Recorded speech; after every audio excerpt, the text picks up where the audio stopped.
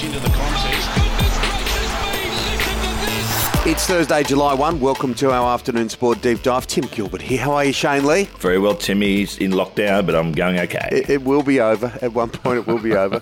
Now, Nathan Cleary, he's done his shoulder. It looks like 4 weeks, so that means he'll miss Origin, but good news for Penrith. It's a really interesting round of rugby league as to who they'll pick. I had a good chat with Brad Fittler yesterday, and I think it's still open. I think that, Moses could be on show for Parramatta, Adam Reynolds. Yeah, I think Moses will get the nod, but I feel upset for Cleary. Hopefully he comes back and he can play in the semis and the finals for Penrith because he's having a bumper season. Yeah, he's an outstanding player and he absolutely remarkable and played tough because he hurt his shoulder early in that game.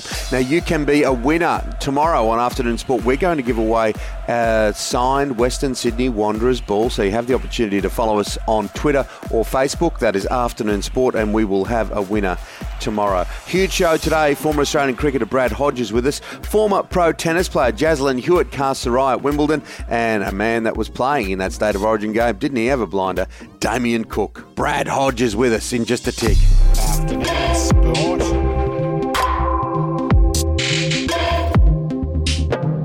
I always love chatting with Brad Hodge, former Australian cricketer. How are you, Hodgie? I'm good, thanks. Yeah, Tim, real good, actually. Now, Hodge, I want to start with, mate, you were lucky enough to play 6 tests for Australia, 25 one-day internationals, but you played for 14 different franchises all up, mate. Now, what are your thoughts with some of the players now choosing franchises over playing for their country? Well, it's probably, when you were holding your World Cups up, Fargo probably wasn't an option, was it? And then this new franchise T20 cricket came into our lives. And look, for me personally, it was a real blessing because my sort of ambitions to play for my country had sort of deteriorated, and it gave me a new outlet, a new determination. But now it's sort of crossed over and they both take each other's spaces. Is it a good thing? Yeah, it's a good thing. There's no doubt about that because it brings a lot of revenue into the game and new spectators. But what's it produce for the players? Probably a question. And I think it's really important to understand that every person's different and they'll make their individual choices. The landscape has changed, and it's just whether the traditionalists can get their heads around, that the landscape has changed. That's the critical part. Shane Warne and Mark Waugh have been critical themselves, and then they've been criticised. They've basically said that those that choose franchise above their country should have their cards checked. What do you think about that, Brad? Would have been nice if I was around because there's some pretty good players when I was there, and if they had chose franchise cricket, I might have got a few more games. Well, you should have had a few more games. You got a double 100. Look, it's interesting, isn't it? I one of the things I was very interested in was Aaron Finch's comments because obviously he's a leader of the white ball teams. Yeah. And with his best players out, it's going to be awfully hard for him to challenge for success, right? But having said that, though, of the 7 cases that haven't toured to the West Indies, I guess you have to look at each individual case as to why they're choosing not to go to the West Indies. And I think Aaron's comments were sort of spot on that it'd be hard to then go and fill your void back in the IPL later. The IPL is different to all other franchises, of course. It's a pretty spectacular tournament, I must admit. It's great to be a part of.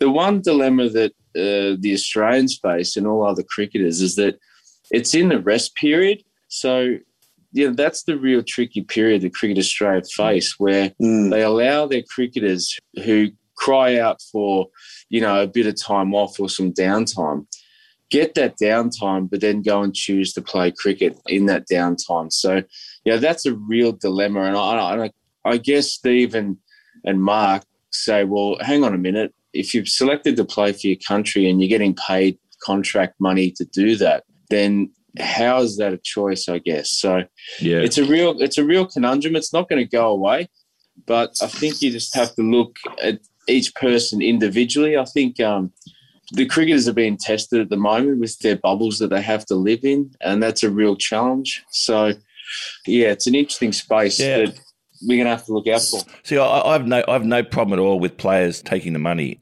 I was lucky enough to play 45 one-days for Australia, but if I was a golfer, I'd be on a pension now, and I don't receive 1 cent from Cricket Australia post-career.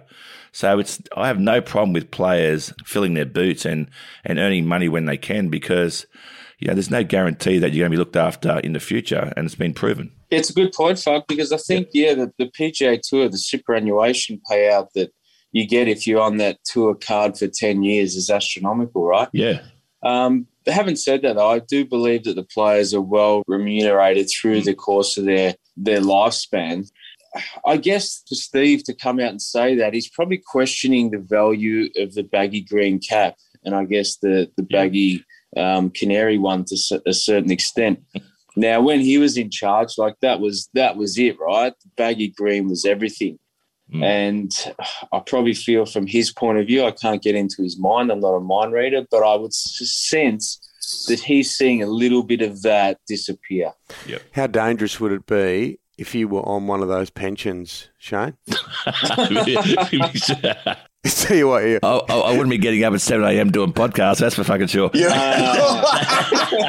A dangerous commodity on the nightlife. I was just going to say, Timmy, I was going to ask Hodgie, you've got a really important Ashes series coming up now. Let's turn to that. And some of the English players are saying they won't come if they can't bring their wives in a 4-month lockdown. What are your thoughts on that one, Hodgie? This is going to be an interesting answer. Back in the day when you were sponsored by beer companies and smoke companies, probably not a good idea. But times have changed. I think that it's interesting that now the player certainly needs the support network of his family. And if his family is allowed to come and it affects his performance in a positive way, then I think it's really good. What we've seen is that it's awfully challenging for people to manoeuvre the girls or partners around the country when the players are actually playing. It's a real challenge. I mean, I was on the 2005 Ashes series, and there's a person that's actually employed to look after the females, right? Yeah. So But you can't cancel a tour, can you? For that kind of thing. When you think of the history, when you think of the people that are invested, the fans, the bludger of a year and a half that everyone has been through, imagine if you just flipped a tour on its head because of something like that. No, well, you can't. That's the simple fact, right? And as a sportsman, we all know that sacrifices are made. And they have to be continually made through your career to be successful. Now, it's just part and parcel that, unfortunately, cricketers spend a long time away from their homes. And we get the rough end of the stick of that. Don't be fooled about that, because if you look at AFL, there was a deal done last year that the players don't want to spend any more than 3 weeks away from home, right? Yeah. And if you said that to a cricketer, that's probably one test match and a couple of warm-up games. So it's a real interesting phase that, we face. But in terms of that support network, I mean, come on, the cricketers have more support base now than they ever have. I would have thought that touring over to the West Indies now, and I've moved from England to Australia, there would have been 20 cricket players on the plane, probably 25 staff members. So there's a huge amount of support network that the players have got access to. Now, if you feel that you are missing home or you've got some family connection that you have to deal with, then I'm sure the management can sort that out and say, we've seen players leave in the past. Virat Kohli himself left a huge tour just not long ago to go home and have the birth of his child. So, those circumstances, absolutely, But in terms of flicking a tour because your partner can't come, I mean, maybe different if you're married for 20 years, but if you just got some girl that's been, running around at Soho on a Friday night and you've managed to pick her up, it's a little bit different. I'm not quite sure which guy wants to leave the partner home. The guy's been married for 20 years. The guy's got the new girlfriend. I'll have to ask Hodgie which one he means. Oh, exactly. Brad Hodge, it's always a delight to chat with you. We look forward to talking to you real soon. Yeah, good boys. I like it. Thanks for having me on.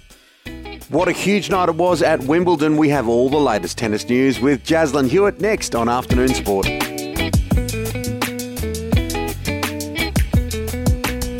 don't think there's anything quite like the All England Championships, and to see crowds, it almost looks normal, Jaslyn Hewitt.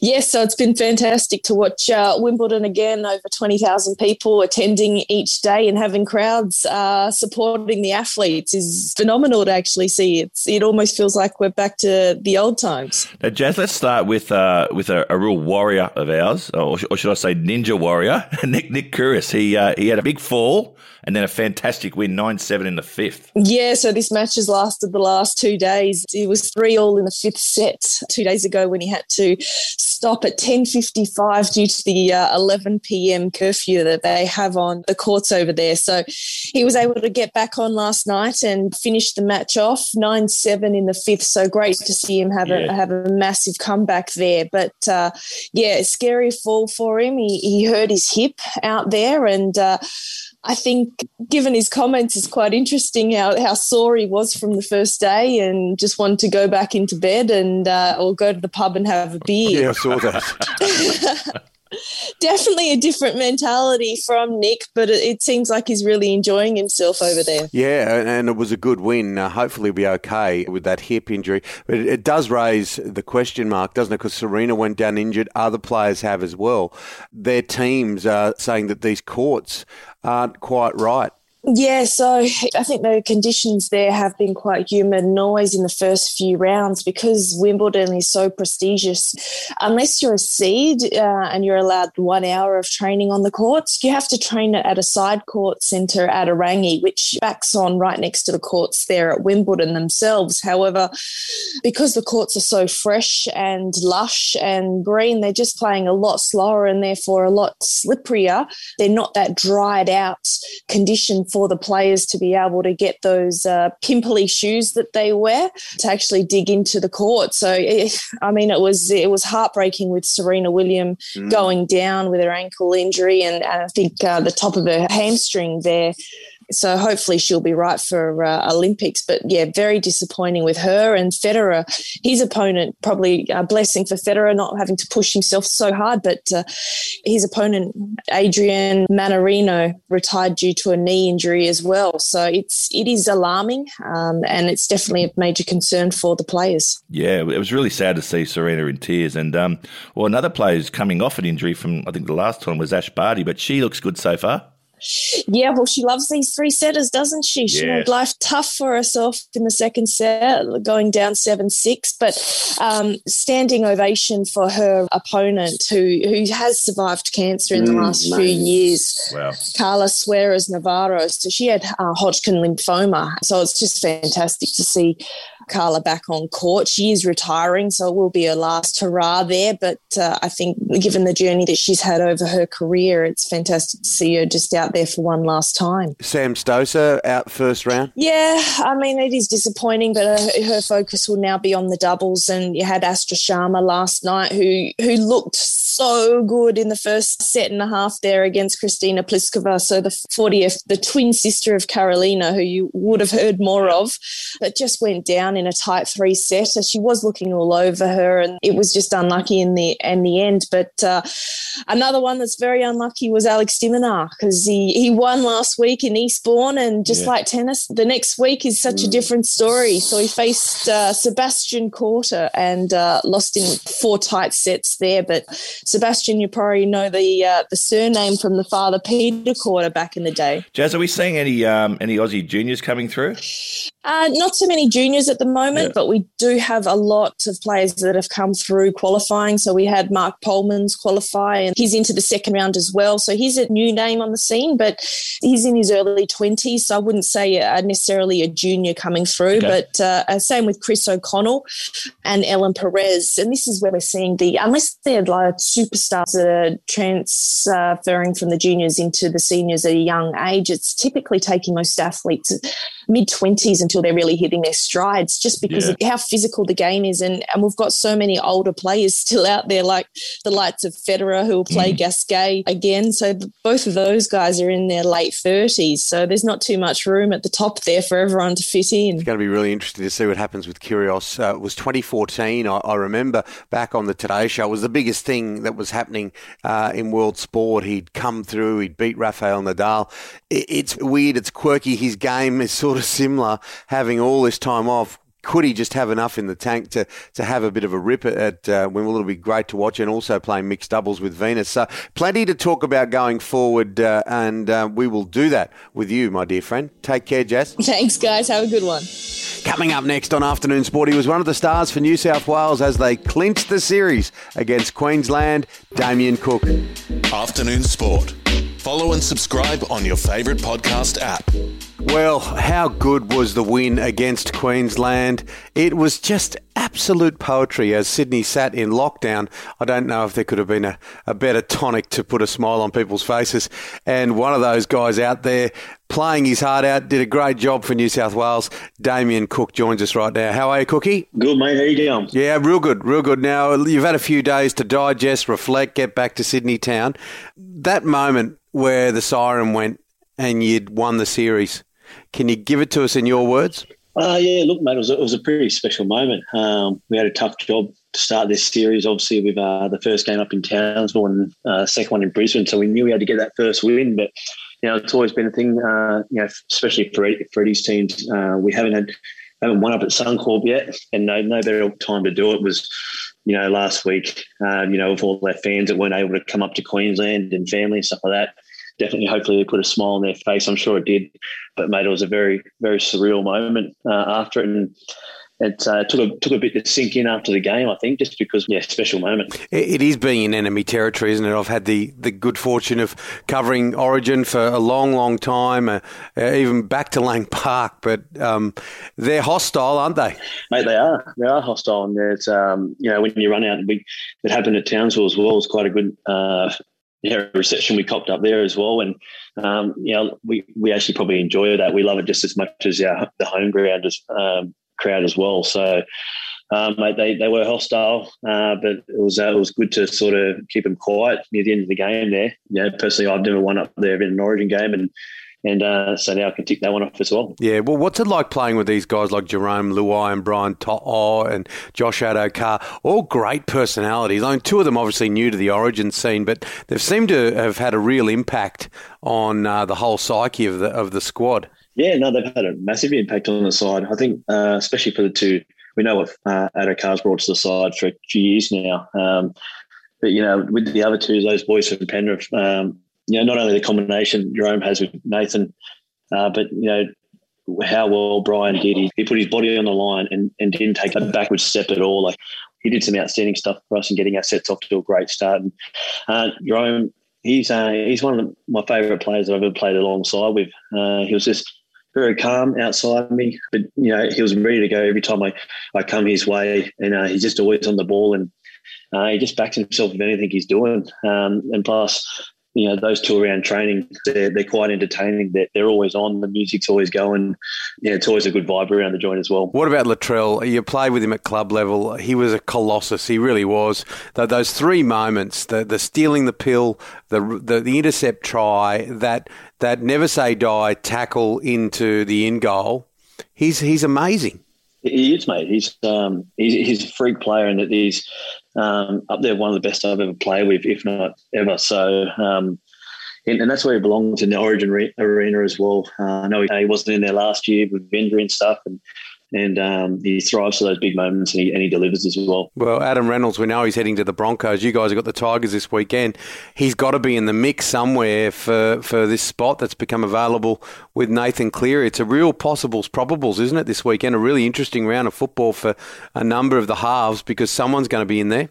Yeah, it is, mate. It's a big round, and if you're looking at who's the best fit to probably, if they were to bring someone in, I think Adam Reynolds would be the closest to Nathan Cleary's sort of style as well, especially those two guys. They got the best kicking games in the competition, I reckon. I'd obviously back and support it very strongly to have Reynolds in that Blues jersey again. How good would it be? It hasn't happened for a while to get a whitewash. I don't think anyone in New South Wales wants to take the foot off the throat, metaphorically speaking. Well, no, we don't, mate. And I think there's a lot of us in this side that, lucky we get to be in the arena now, but we sat at home and watched those years of dominance by Queensland, and now we've got a chance, and hopefully that game, whether it's at Stadium Australia, if possible, depending on what's going on, and if not, hopefully, possibility maybe Newcastle as well. As long as it's in New South Wales, I think the fans deserve it, and hopefully we can get the 3 in a row as well. You're a fantastic football player. Carry yourself so well as an ambassador. Congratulations on the win, and let's go for the 3-0. Let's get it done.